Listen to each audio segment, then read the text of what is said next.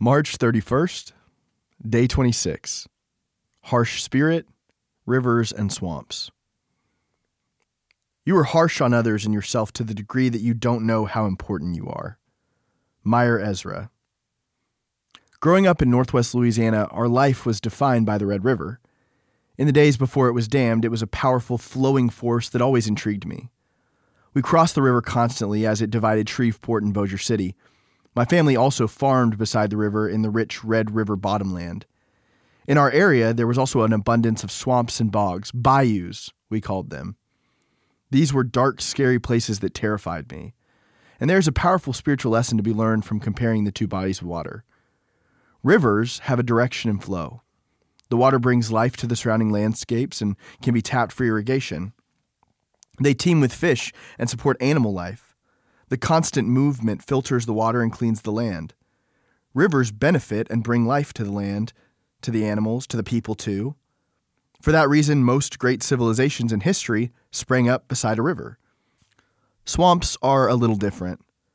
Although streams flow in and eventually out, most of the water is directionless and stagnant, covering wide swaths of land made unusable by the marsh. There is certainly an ecosystem and life supported by the water, but swamps are filled with dangerous predators often lurking, waiting for unsuspecting prey.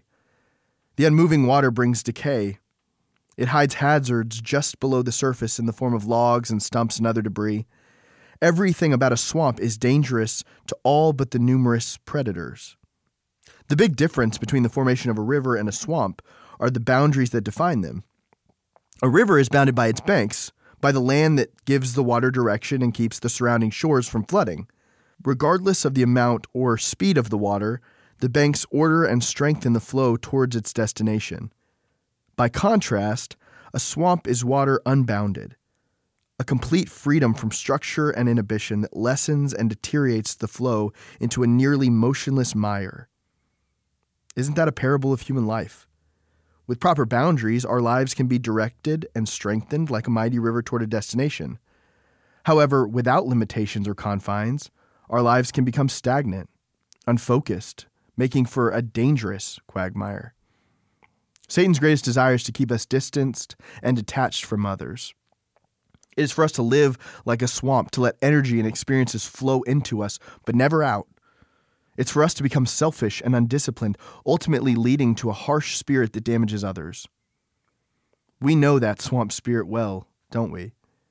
It is one of judgment and superiority. It's one that tends to notice and exaggerate the mistakes of others while excusing its own shortcomings. It tends to embellish its knowledge in ways to make it seem superior to others. This harsh swamp spirit also manifests in constant complaining. It sees life and opportunities through the murky haze of the bogs as dark and scary places. Lost in the swamp, we become negative about everything. Even in incredible moments, we can focus on the small things that are wrong. Our goal should be to live as river people. What God flows into our lives, we should pour out into others. Our boundaries should keep us focused on the task at hand, which is to represent the gospel of Jesus Christ in the world around us. Living with a river mindset will keep us a source of life and encouragement to those around us. As the psalmist writes, "You make springs gush forth in the valleys. They flow between the hills." Psalms 104, verse 10. May the Lord use us to be a river.